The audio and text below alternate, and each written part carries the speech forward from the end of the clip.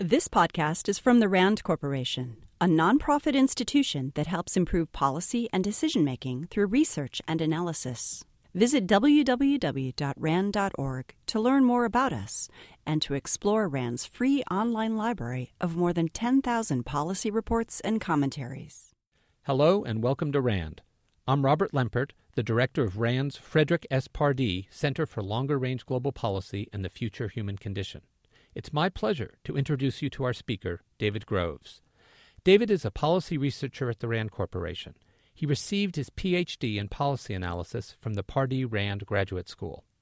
Dave specializes in the development and use of exploratory modeling and robust decision-making methods for long-term policy analysis. Recently, he has focused on applying these innovative methods to water resource planning and has worked closely with several California water agencies and departments to help them address climate change in their long-term planning. Please join me in welcoming David Groves. Good evening, everyone. Thank you very much for coming. Thank you, Rob, for the introduction. Thanks to RAND for hosting this event and for everyone for showing up. This is a great crowd. Water is obviously a hugely important topic to everyone here. So my big challenge today is to try to figure out how to make what I do often, behind my computers and, in water agencies' back rooms, make it exciting for you all here. And so we'll see if I can do that today. I'm going to start off by just highlighting, the topic of today's briefing, which is California water's challenges. However, I want to emphasize the focus on climate change and particularly on how we as a society and how water agencies can prepare for climate change, given that it could have potentially serious impacts, but also we don't really have a clue how it's going to unfold over the decades. So, there's several narratives playing out on climate change in America, which is probably worth just highlighting right now. Scientists are making increasingly dire predictions about, the fact that it's inevitable, that there are significant changes underway and on the horizon, and these changes could have serious impacts to civilization, including ours. There's other views suggesting that that view I just mentioned is overblown or, even a hoax. And then we've got sort of the media, the politicians, public perception that's kind of oscillating. It was really interesting. On October 15th, the New York Times published a piece entitled, "Where Did Global Warming Go?" And in it contrasted, 2008 when presidential candidates Obama and McCain both were calling for serious actions at the national level to address this climate change threat. And, it was comparing it today where national action right now is all but dead for the moment, and climate change is, I think it said, a nasty word, in Washington right now. So, that's the backdrop against which researchers like I think about climate change, water agencies think about climate change, and the public thinks about climate change. So, for the management of our water resources, climate change could be a big deal. It could be. We're not sure, but if it's very likely, and if it is, it could warrant some real investments now and changes in the way we do things to prepare for it. But one thing is for certain: we really don't know with a lot of precision how climate change is going to play out. Is it going to lead to new, permanent changes in rainfall regimes? Is it going to increase variability of rainfall or heat waves? How fast will temperatures rise? Just a moderate amount or very, very significantly? What about, events like melting of the polar ice caps? How will Greenland's ice sheets respond to changes in the atmosphere? And so all of these questions mean that the impacts that climate change could have on water resources, it makes those very, very uncertain. And so the question is, how should water management agencies prepare for these potentially significant but highly uncertain changes in a way that's responsible, that doesn't cost too much money, but also is prudent and will help us navigate the future in a climate change world. So when I talk about water agencies, let me just step back a little bit and just mention who I'm talking about. So I'm talking about organizations that supply water to users like me and you, Los Angeles Department of Water and Power, City of Santa Monica, as well as regional and state agencies that act as water wholesalers, such as Metropolitan Water District of Southern California, the California Department of Water Resources. We also have federal agencies that play important roles, like the U.S. Bureau of Reclamation. So these are the kind of organizations that think about how climate change might impact water resources, because it's their job and responsibility to make sure that we have the water resources that we need to grow and prosper as a society. So why does this matter to you all and to other folks outside this room? Well, poor planning, I think, can really cost us dearly. Underinvestment over the coming years can mean future water scarcity with significant economic, social, and environmental consequences. Overinvestment means higher water bills to you guys without any notable benefits. And so planning appropriately for the future, and including climate change, is a professional interest and focus of myself, but it's also very, very important to everybody, and it really affects you all, and we all should be concerned and hopeful that water agencies are planning responsibly for this challenge.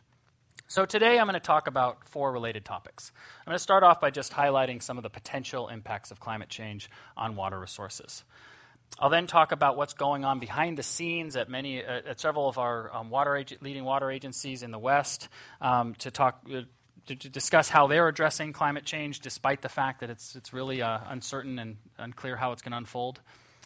I'll also talk about how RAND has been developing and applying methodologies and approaches for addressing climate change and uncertainty in planning.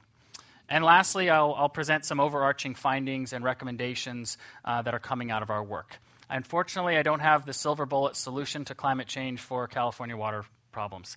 Sorry if that was why you were coming here today. Well, okay, so stick around, because I think I still have a few things that will be of interest in terms of letting you know how professionals whose job it is to plan for these things are thinking about climate change and what RAND as a community is doing to help. So first topic, the impact of climate change on water resources. So scientists, have arguably have significant amount of evidence that suggests that the continued accumulation of greenhouse gases is going to lead to increased temperatures and potentially influence water patterns. This can affect weather and hydrologic conditions in a wide range of ways. Significantly in California, increasing temperatures can lead to reduction in the area of mountains that receive snowfall in the winter. Snowpack is California's greatest water reservoir, and with warmer temperatures, it's likely that less of that mountain range will receive snow and instead will receive rain. So that's storing less snowpack for spring and summer when the water is more needed. So less storage of snow leads to more river runoff during winter and spring when we don't need it, and less runoff during the summer, late spring and summer when we do need it. Let's see, rising temperatures. It'll also require how much water we need to do things we want to do, like grow food, like irrigate our lawns and our landscapings. And so that this is a potentially very important impact. Global temperature increases possibly can exacerbate natural hydrologic cycles. It could extend droughts. It could lead to periods of more intense rains. So there's it's not always climate change means drier, hotter conditions. It could be cooler, wetter conditions for a time and then switch back to hotter and wetter. And all of these changes pose potential challenges for planning our natural resources. So all of these effects are extremely uncertain. However, there is a strong consensus that some change is underway. We've observed some changes. Maybe it's natural, maybe it's induced by burning fossil fuels. That kind of doesn't matter for the discussion that I want to have today, because what we do know is that change may happen and we need to be prepared for it. And so we want to figure out how can we adapt the way we think about long-term water planning so that we can prepare successfully for a wide range of future conditions. So that leads me to the second topic, which is what water agencies are doing. So water agencies, as many of you know, typically plan for the future needs by making estimates about what the water needs in their region are going to be it urban uses or agricultural uses.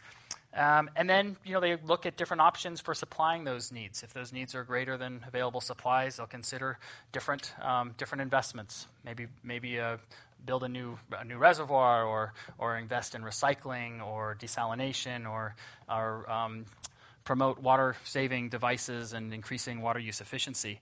But fundamentally, until rather recently, the basic assumption was that the past, in terms of hydrology or in terms of weather and rainfall and river flow is going to be similar to the past. It's not going to be exactly the same, but if you look back the last 50 years, the last 100 years, that pattern of rainfall and wet years and dry years, we can project that forward and make plans according to what those conditions would be. Well, given that we now have evidence that the climate's a-changing, what does that mean for that process, with that approach of using the past to predict the future? So water agencies are looking for ways to improve, adapt, evolve their planning processes to assimilate this new information about a changing climate.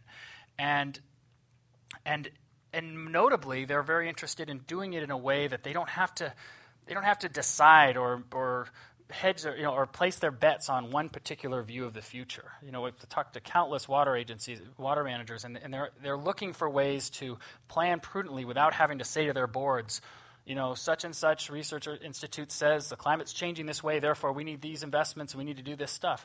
That's not a credible argument. And instead they're looking for, here's what we need to do, board, now, so that we can be confident that as the climate unfolds, we will be in a good position to address those challenges. And that's a fundamentally different way to think about planning. And for people who do analysis in support of planning, it requires some new tools. So that gets to the third main area of my talk, which is what we at RAND have been doing over the past 7, 8 years or so. So what we've been doing is working directly with the water agencies that are grappling with this planning challenge. So we've been working with the California Department of Water Resources, Metropolitan Water District of Southern California, the Bureau of Reclamation, some smaller water agencies throughout California, Inland Empire Utilities Agency. We talked about that a few years back in a forum similar to this. And what we've been doing with them is showing them how new planning approaches based on robust decision methods or a methodology called robust decision making, which has been pioneered at RAND, how these approaches can help the agencies evaluate and develop long-term plans that are robust. And what that means is that these are plans that are going to perform well across a wide range of potential future conditions. Climate change may be more severe, maybe less severe. We're looking for plans that are going to accommodate both. So, so that gets to the point I wanted to emphasize. What is a robust long-term plan? Well, it's something that's going to perform very well or sufficiently well despite how the future unfolds. But notably, it's also tends not to be a prescriptive, do this now, do this next, do this following that, and then you'll be done and you will have succeeded. Instead, it's more of a do these things now. These are critical actions. Monitor these conditions. It's specific. Watch particular conditions in your watershed, or monitor groundwater levels, or how demand's evolving.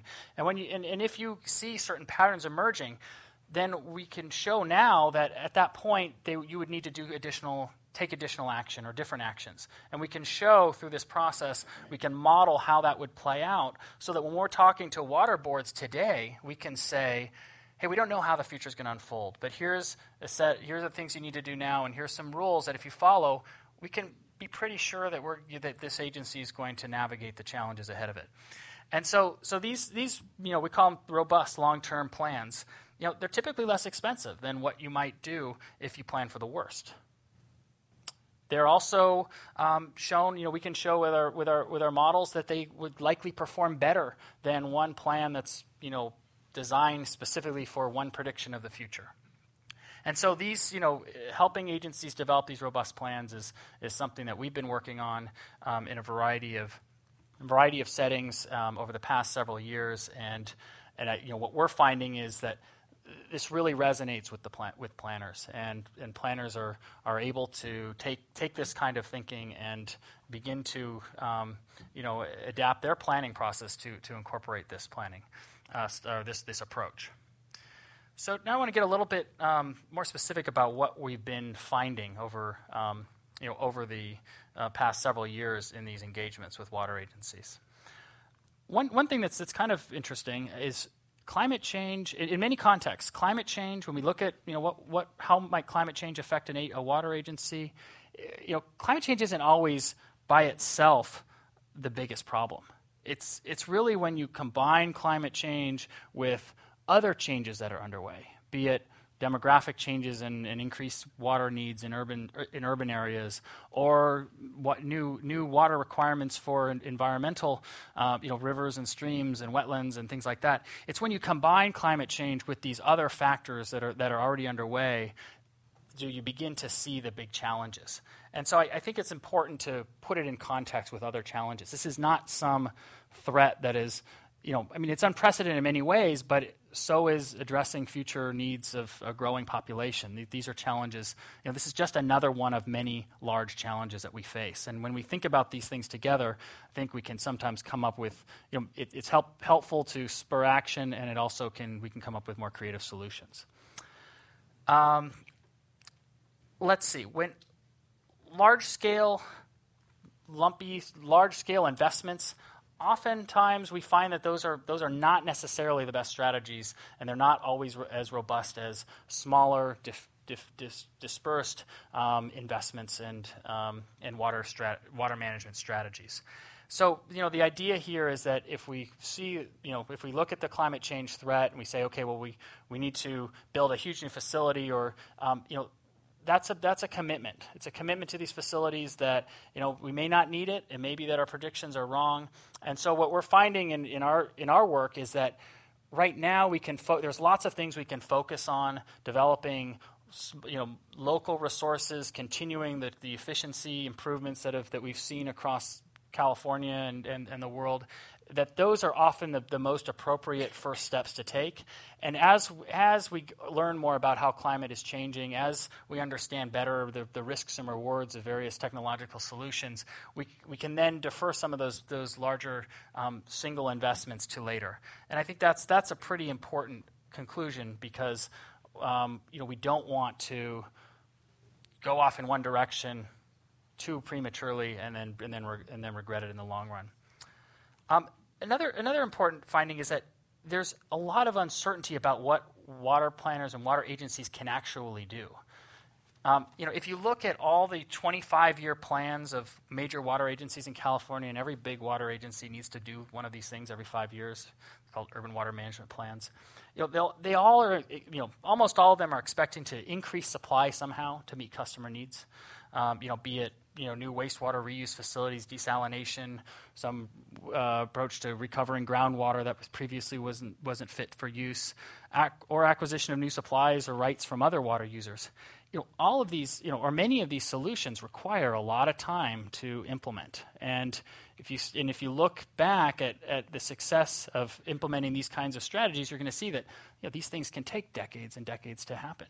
And so there is a lot of uncertainty, and just laying out a plan and assuming that can be implemented can be the critical, the weak link in a strategy for adapting to climate change. So one of the things that we do is we look very carefully at the uncertainty underneath the plan itself, and we ask ourselves, what would happen if one aspect of this plan really can't be implemented? And so I think that's an important issue to consider as water agencies put together their strategy, is do it using a mixture of tools that have different levels of proven or track record, and putting together a real diverse mixture of strategies. Let's see. Another thing we're finding is that increased flexibility in how water is used is probably one of the largest or the biggest insurance policies for the West. There's significant inefficiencies in terms of the way water is used. We use water in some areas, or water is very inexpensive in some areas and very expensive in other areas, and what that leads to is in some areas we use it for less valuable purposes than others. And so there's a lot of mutually beneficial trades that could occur and redistribute that water from lower value uses to higher value uses. Now this topic and this approach is not without its challenges. There are other factors to consider, and that really leads to my last point in terms of what we've been finding, which is that the mitigating or managing the consequences of our solutions in many respects is as large of a challenge as adapting to climate change. So in other words, as we come up with solutions, we need to really think carefully about what are the impacts of those solutions, and are they acceptable, and how can we manage them? So, some examples. How will natural systems be affected if we do move water from areas where it's used for low-value agricultural purposes to either higher-value agricultural purposes or cities? What's the impact on the natural system going to be? Our planning tools need to account for that.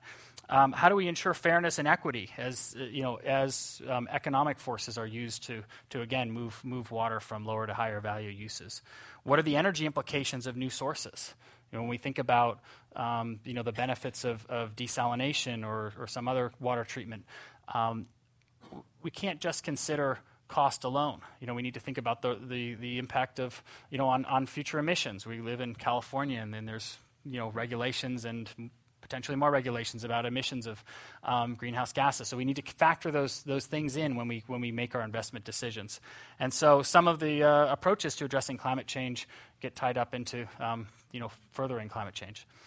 And also the issue of costs is really, really critical in these times. The water agencies don't have, it's not a good time for water agencies to be raising rates, yet solutions to all of the problems, including climate change, will require investment. And so it's very critical that these investment choices are made in a prudent fashion so that the impact on rates is politically acceptable.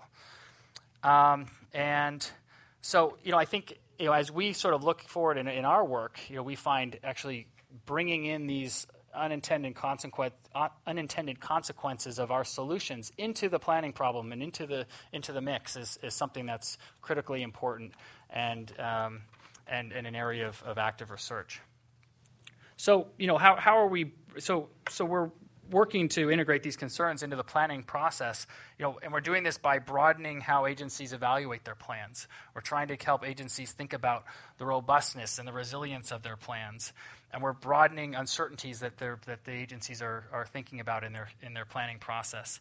And we're changing the nature of their plans from single static investment plans to a dynamic series of near-term options, conditions to monitor, and then actions to take later if need be.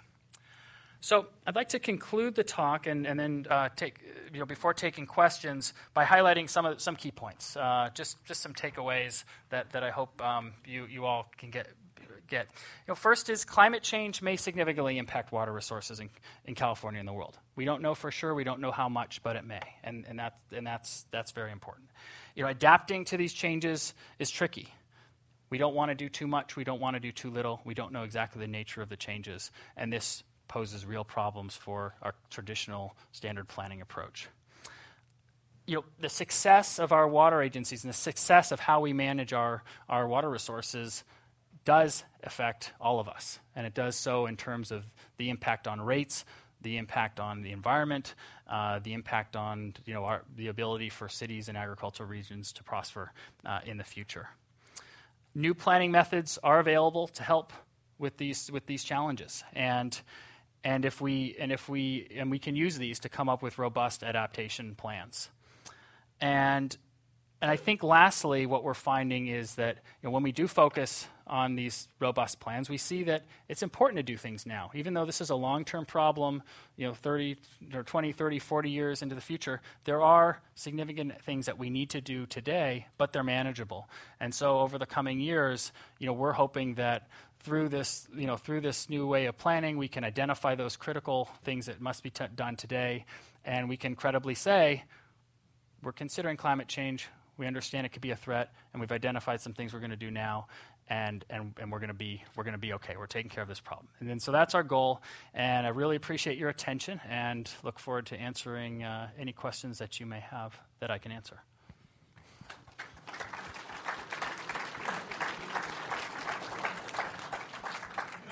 Thank you. We have some time for some questions, so if you have some, please just raise your hand, and myself and Nora will be able to identify you. Thank you for your talk. Excuse me. There seem to be some competing interests here. Corporate interests seem to be pushing back against a lot of the climate regulations that are proposed out of Washington. At the same time, I imagine they have some interest in the availability and price of clean water. You have things like ethanol. There is clearly a strategic interest in getting off of dependency on Middle East oil, but using water to grow corn to burn in our cars seems contradictory as well. And finally, my understanding is that raising cattle for meat is a very water-intensive process. And I don't know how many gallons, but I know it's a lot to create a pound of beef for the population. Seems to run counter to being conservative about using water. So how do you deal with those conflicting interests? Oh, that's a good question, and you raise a lot of. I think a main point that I come away from your comment is a good one, which is we may not, and nor should we necessarily try to use water the same way we do now in the future. As we have growing numbers of users of water and growing increased number of mouths to feed, we may need to use water in different ways and use it for more efficient means. So this is to say, I don't think water planners are in the business of telling you how to use your water, but we can manage water in a way that high value uses of water have access to water, and low value make water can free up water for other uses. So I guess to say, in terms of the planning approach, it's really thinking more. It's expanding the kinds of factors that we consider in the analysis and the ways that we evaluate the success of a plan. So including environmental metrics when we're evaluating how a long-term plan can perform. That's something that's really tricky because there's so many different ways to measure it, and you can't always quantify it and turn it into a dollar. So what we're looking for is, when we talk about robust plans, we're looking for robust plans that are robust with respect to reliability as well as a variety of different ways that we can measure environmental performance. So maybe that, through those kinds of tools, we can capture some of the issues that you raised there. Thank you. We have a question in the center here. I've been reading several articles recently that farmers are being subsidized for leaving their land fallow. And if they're getting X number of dollars for, let's say, per acre of land to grow alfalfa, they're getting X number of dollars to do the same thing by not growing anything. And there's a real question of what the side effects of not growing things will be, because they're subsidized and guaranteed a certain amount, which makes them not want to grow. Yeah, I think this issue gets to my point that how we use water and how we allocate water is critical. But agricultural policies certainly have an impact on water use, without a doubt. And I don't look at that specific issue, but it's clear that if we are encouraging certain types of activities that use water, that's going to impact how much water is required, and so we need to bring those kinds of issues into the fold. But I guess that really speaks to the fact that when we need to think about how our policies interact, our agricultural policies, with our water policies, and we may need to do a better job of coupling those things as we try to meet the larger challenges that we face ahead. I have a question in the back. I'd like to pick up one of your closing comments that many of the things we need to do are manageable. Here we are in Southern California, 20 million people live here. We import roughly 70% of our water from the Delta, roughly 50% there, and 19 or 20% from the Colorado. And the probability of losing a significant fraction of that water is non-trivial. Over decades from climate change or from an event in the Delta where we could lose that 50% with one earthquake, with levees that are worse than those that were in New Orleans before Katrina. So in robust strategies, my reading of some of the reports that you people have written, and I'm a great admirer of them, is that you act to minimize regret. So if you were the czar of water, and if you wanted to minimize regret for those of us who live in Southern California, what are 3 or 4 of the things you would do now? Oh, that you're asking for the silver bullet, which I said I wasn't going to give you. No, I think we need a portfolio of solutions. I absolutely agree. So I think in terms of what we must do now is continue a lot of the things that we are doing, such as increasing water use efficiency. We buy ourselves a lot of time in terms of preparing for climate change as well as some other challenges by just ensuring that our economy and our households can meet their needs through less water. So efficiency is clearly something that should continue, and it has. I'm not saying that it needs to change, but it just needs to continue for certain. There's also a lot of options, especially in Southern California, for local resource development.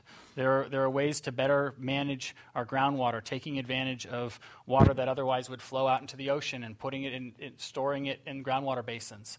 That those strategies are, they're very diverse, but there's a lot of potential out there, and studies, a variety of studies have shown that these are solutions that can be achieved. I think there's also, we also need to pursue some of these solutions in the Delta. I think that it's going to be important, not necessarily to pull the trigger on that investment, but to continue the process of understanding what that investment will be, what will it cost, what will its benefits be. So I think our research is very supportive of the work that the Metropolitan Water District is doing in terms of exploring that the solution for a Delta fix. So I think it's sort of a combination of primarily focusing on local supplies, because we can do a lot of those things now without large regrets if it turns out that we don't need those supplies, while also thinking very carefully about the larger investments in terms of fixing the Delta or moving to more have a use of desalination, which has its drawbacks as well as advantages. And so that's what I would recommend, and I think that would constitute a pretty good start to a robust plan. We have a question to your left. I was wondering, when you have done consulting with the Department of Water Resources, why is it that they consistently in the past have always been significantly over-projecting in their future usage with their water planning? You mean in terms of their demands? Yes. I think that's a good question. I think there's a lot of underestimate. The way water is being used is changing, and we often underpredict changes. And so in the past, there was an assumption that you need 5 gallons to flush your toilet, and then new technologies come on. Now you can do it at 1.2 gallons or even less. And I think it's not that uncommon to underestimate the adoption rates of these technologies. And that can lead to higher projections. But actually, we've been working with the Inland Empire Utilities Agency. We did a big study, several years back, and we recently sort of talked to them again, say, how are things going? Is your robust plan working for you? And what we found, or what they told us is, the interesting thing is that they too overestimated their demand. They're just finding that new houses are more water efficient than they predict, and then people are also adopting water using technologies more rapidly and changing the way they use water. So I think it's partially just it's just hard to predict those kinds of changes, and keep extending a past trend into the future is a really easy way to start a prediction, but reality is it's changing. So I think that's why there's a lot of overestimates there. I mean, our work actually began, a few years back, looking at those demand projections and trying to acknowledge that we don't really, there's so much uncertainty in future demand, so we should factor that into our planning. And that's actually one of the ways that we began working with DWR, was working on their demand forecasts. We have a question in the center. Okay, thank you. No, we in California don't live in a vacuum, but we also have to deal with other states and with national policy. And Canada, a few years ago, demonstrated that without a national policy, they were having issues of water shortages, and each province was not able to deal with it until they got their act together. Is our act together in Washington? Do we have a national water policy? Because it certainly will impact us here. That question's a little bit too easy for me to address, so I don't think I'll take that.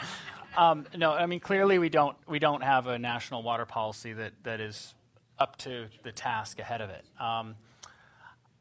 I don't focus my work on national policies at this stage, so I don't have anything particular to recommend, except that the work that we do, highlights time and time again how interrelated local agencies are with regional agencies, and regional agencies are with state and federal. So, our work in Southern California is a lot centered around getting the local and agencies to work with metropolitan. Well, that certainly extends to, working with the Bureau of Reclamation on the Colorado, and so I think there's definitely a big need to address this problem in part at a national level. But I think that many of the solutions most of the solutions, if not all, are going to be implemented by the locally or regionally. However, having someone guiding, some entity guiding the process would be very helpful, and I think we do need that. We have a question to your left. With the Delta region playing such an important role in California's water system and its continual subsistence and the difficulties that arise with a constantly changing environment like that, and the idea of the peripheral canal coming up in politics, where does large-scale changes to the system come into play when looking into the future?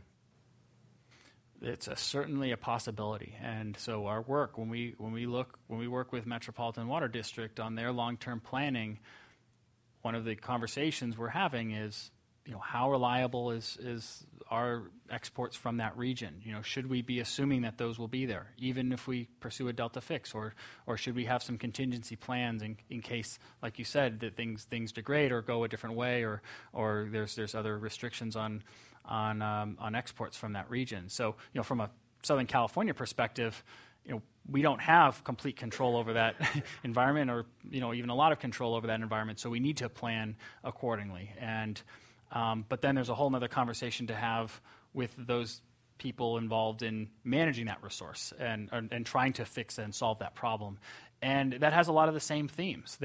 It's a very, very complex hydrological, biological, physical system that requires, when thinking about a solution, we need to be very explicit about what assumptions we're making. We need to acknowledge that climate change is going to impact the system while we're doing lots of things to fix the system, and we're still trying to get the water community is still trying to work out all of those effects. But certainly from our perspective, we want to make sure that as we think of strategies for fixing the delta, that it's very, very clear and explicit about the range of risks that climate change presents, and make sure that solution can change over time to respond to the changing climate. So, I have a question in the back.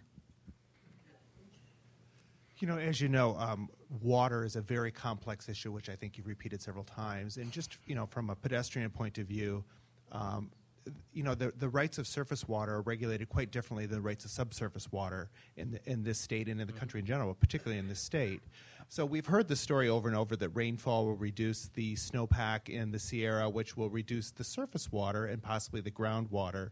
But I have not heard anything about if that climate change might actually give more rainfall to other areas that are currently arid, turning them into a potential opportunity for things like agriculture and water. But I think more importantly, when we look at water, movement of surface water from the delta down to the south is incredibly energy intensive, and it kills biological creatures as well in the way. And even locally, the city of Santa Monica, the city of South Pasadena, many of the other local jurisdictions that pump water, pump it at a cost of electricity that's astronomical for what they get. So my question to you is, currently the subsurface water rights in the state of California are patchwork regulated. And thus in the Central Valley, with the growing of wine, we have water being pumped at an astronomical rate, depleting those aquifers, and seawater is coming in, and we're having other pollutants come in. So I'm wondering, as you look at climate change, if you've looked at the weather pattern change, to Southern California, And two, if you've looked at any offering of subsurface regulation on a much more statewide level. Well, a couple comments in there. I mean, in terms of how how groundwater resources are managed, you're absolutely right. They're managed. In some cases, they're not managed, and in others, it's patchwork of agencies, as you suggested, and that makes it challenging, because certainly if they were, it makes it difficult to know what's being pumped. So we have big data gaps in knowing how groundwater resources are being used, and certainly having data is one way to increase your ability to figure out what to do in the future. So we're lacking data. We're also lacking the means to, to in some cases, halt the decline of those of certain basins. Now, a lot of basins do get adjudicated after a while, and then they are managed. And actually, in those contexts, we found that groundwater can be productively, are managed in a way that is sustainable, and that's a very, very important strategy. So, I guess I would say that we need to look towards bringing those areas that are currently unmanaged and being over exploited, bring those into the fold, so that we can use them as a tool for making up for lost storage in terms of snowpack, and for just more properly using water resources. So I guess my answer is yes. There's a lot of challenges on groundwater management, and we do need to move towards that. I'm not working specifically on any groundwater projects, but there's certainly a lot of momentum in terms of trying to better manage those resources. We have a question to your left. California has a very long coastline. At what point would desalination be financially feasible, and are you considering such a modality in your studies? Well, I think it depends on to what purpose, and certainly in some contexts, desalination may be a very good solution.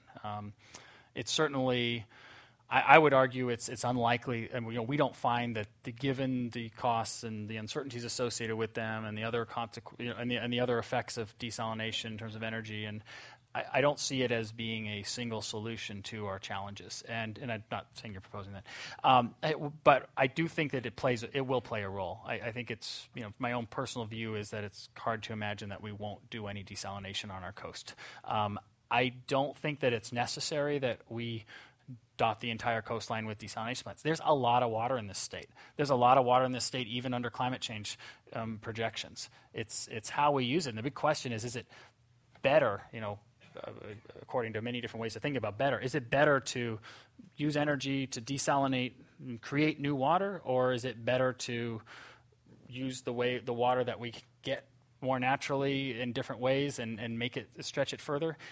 I think it's a little bit of both, but it's certainly, we certainly look at desalination as an option, but it's one of those options that is particularly expensive right now. It's got other, detractions, energy intensive, environmental benefits.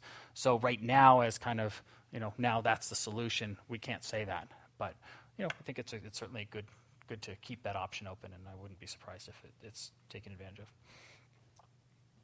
Okay. Much to the gentleman before who had mentioned about the energy intensiveness of transporting this water, I've heard, again, you can correct me if I'm wrong, but 15 to 20% of a lot of our energy use is actually transporting water, which relates heavily with the climate change issue as well.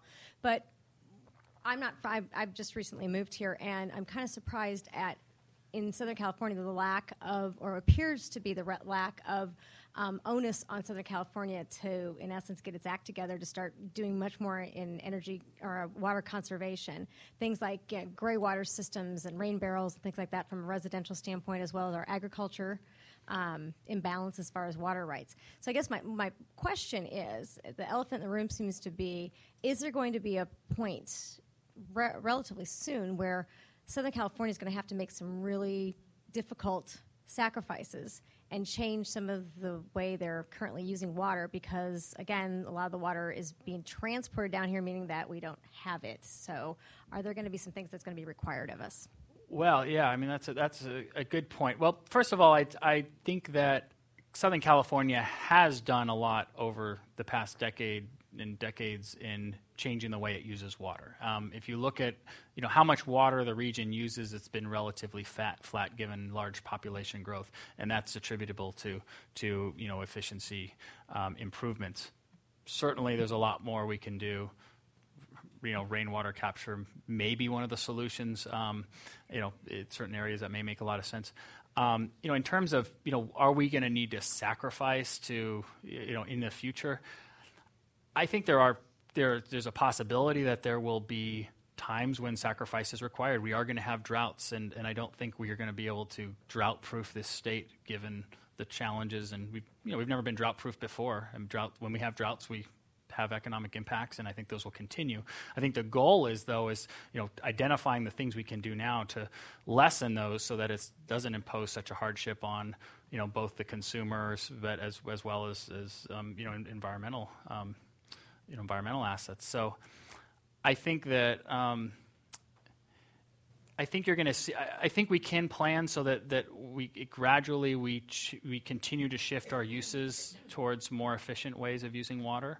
I don't think there's going to be a year where all of a sudden your landscaping is going to change forever. But I think we are getting close to where more frequently are we going to be in situations where supply is tight, and that's going to hopefully lead to continued adoption of those strategies that we need to pursue. I have a question in the back in the center. Hi, thanks for your talk. Mm-hmm. Can you talk a little bit about the challenges of all these agencies that you've been referring to rely on the proceeds of water sales to make the investments that you're asking them to make, which will diminish their water sales? So there's some questions here about how we can continue to make the investments we need to make and what sort of incentive you can get these agencies to be thinking this way to diminish their income. Yeah, it's a great point. I'll just for the audience's benefit, it's having one strategy for ensuring that you have enough water to supply is to induce your customers not to want to buy it, and agencies they're financed through water rates, and this is a huge problem, and I think it's a factor that is increasingly coming up in the work that we do, that we need to think through the rate impacts of these future climate conditions as well as whatever strategy is imposed on them. I'm not an expert in this area, but it is something that is it's sort of an overlay that complicates how what agencies can do and in order to prepare while not raising rates so much that customers go elsewhere. I mean, this actually comes up when you think about the Metropolitan partnership with local agencies. Metropolitan imports water from Colorado and Northern California. Those water rates are going up due to a variety of factors. And at some point, local agencies might find that it's cheaper just to go and build a desal plant or develop their own local supplies rather than purchasing Metropolitan's water. And so this is a real challenge. I'm not saying that this is happening immediately, but it's something that's on the horizon and needs to be factored into how Met responds. So sorry I don't have a precise answer of what to do there, but it is certainly a really important issue, one that we're beginning to address more seriously. I've got a question in the front. Okay. I was wondering if the California breakdown of approximately 80% agriculture, 8% residential and 8% industrial use is kind of typical for the country. And if it is, how come you don't concentrate more on agriculture and using market forces to raise their rates? Because I believe residential in Los Angeles, it's 8 to 12 times what they pay. Mm-hmm. And use market forces to force efficiencies on agriculture.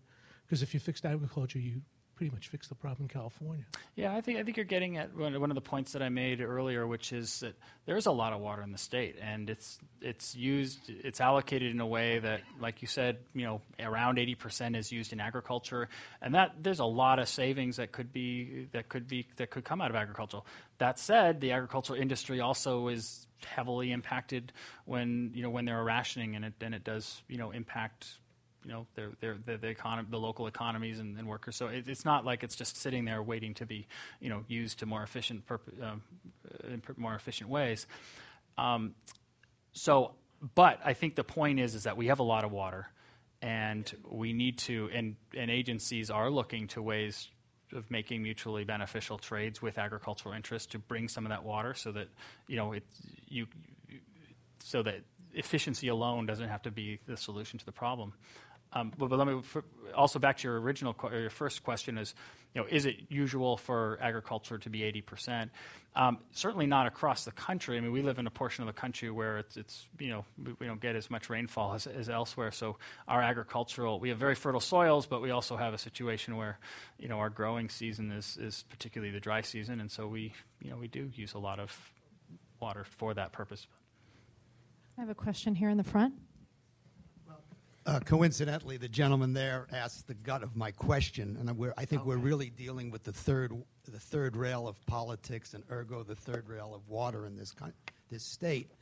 It's easy to say that agriculture uses 80%, but it's the nature of that use. We grow in California. We are the leading producer in the United States of cotton, rice, and alfalfa. These are 3 highly intensive water crops, and they're made possible by subsidized, i.e. cheap water. Is there any discussion on that going on and serious planning? Because I think that's the way to wrest more water out of agriculture, or at least make what they use more realistic. Yeah.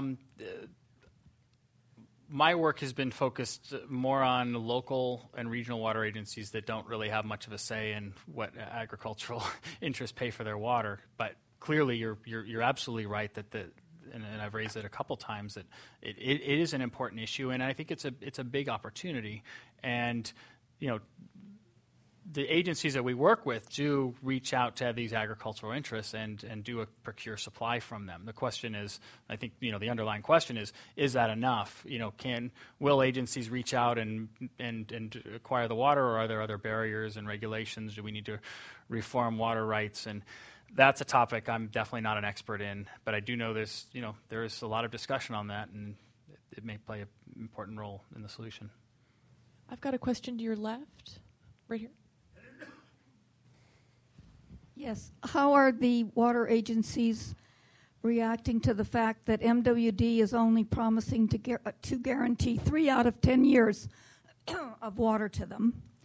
And how many are actively considering recycling, i.e. like Orange County? Some of Orange County is doing the euphemistic P to T. T to T. T to T. Yeah. Oh, okay, that way. Water, I mean, we don't work with every water agency, so I can't tell you sort of statistically how they're reacting. But in general, water agencies are developing contingency plans. They acknowledge that the reliability of metropolitan water supplies is not 100%, and therefore, and studies suggest that, and Met itself, that they can't guarantee, full reliability. So I think water agencies across Southern California, certainly the ones we've been working with, are considering a wide range of options. In terms of, treated wastewater for drinking water, I still think there's still some hesitancy on that, but there is a lot of momentum in using it for outdoor irrigation, and even mixing it in with the urban supplies by either putting it back in the groundwater, which some agencies already do, or putting it into reservoirs. And that's more like the way rivers work. The Colorado River takes on lots of treated wastewater before it turns into our drinking water. So I think that is a debate and a conversation that is unfolding, and I think there's movement there. I don't know when it's going to be commonplace that we have a closed loop there. But basically, the answer to your question is, local water agencies are certainly aware that Met's reliability is not 100%, and they're looking to their local options. And I think that's what they should be doing. We have time for one last question, and I apologize that we weren't able to get to all of them, but luckily I know our speaker is staying for a few minutes afterwards. In planning the broad spectrum of possibilities that you do, to what extent do you consider the role of government as a factor in the preservation of water? For example, when agricultural land is rezoned for commercial purposes, say for big buildings and residences and so forth, or when they're additional taxes for the more water you use. How do you put that into all your planning? That's a good question. It's actually an area that we're actively interested in. We haven't actually factored in those issues into our existing and past studies, but we're definitely looking for opportunities to expand who's part of the policy-making body. Is it just the water agencies, or is it the water agencies plus the land use agencies? If you include the land use agencies, then you may not have to take population growth as just some trend that you have to react to. You may be able to influence it. And so my personal view is that the more we can coordinate planning across these different domains, the more likely we can come up with a sustainable and less costly solution. The more we stay siloed, the more likely we are to have agencies working at cross purposes. So I definitely think that's critical, and we're looking to do more of that in our research. All right. Thanks, Rob. Join me in thanking Dave for a great presentation. Thank you, everyone. Yeah. This presentation is provided as a public service by the RAND Corporation. To learn how you can attend programs at RAND, visit us online at www.rand.org/events.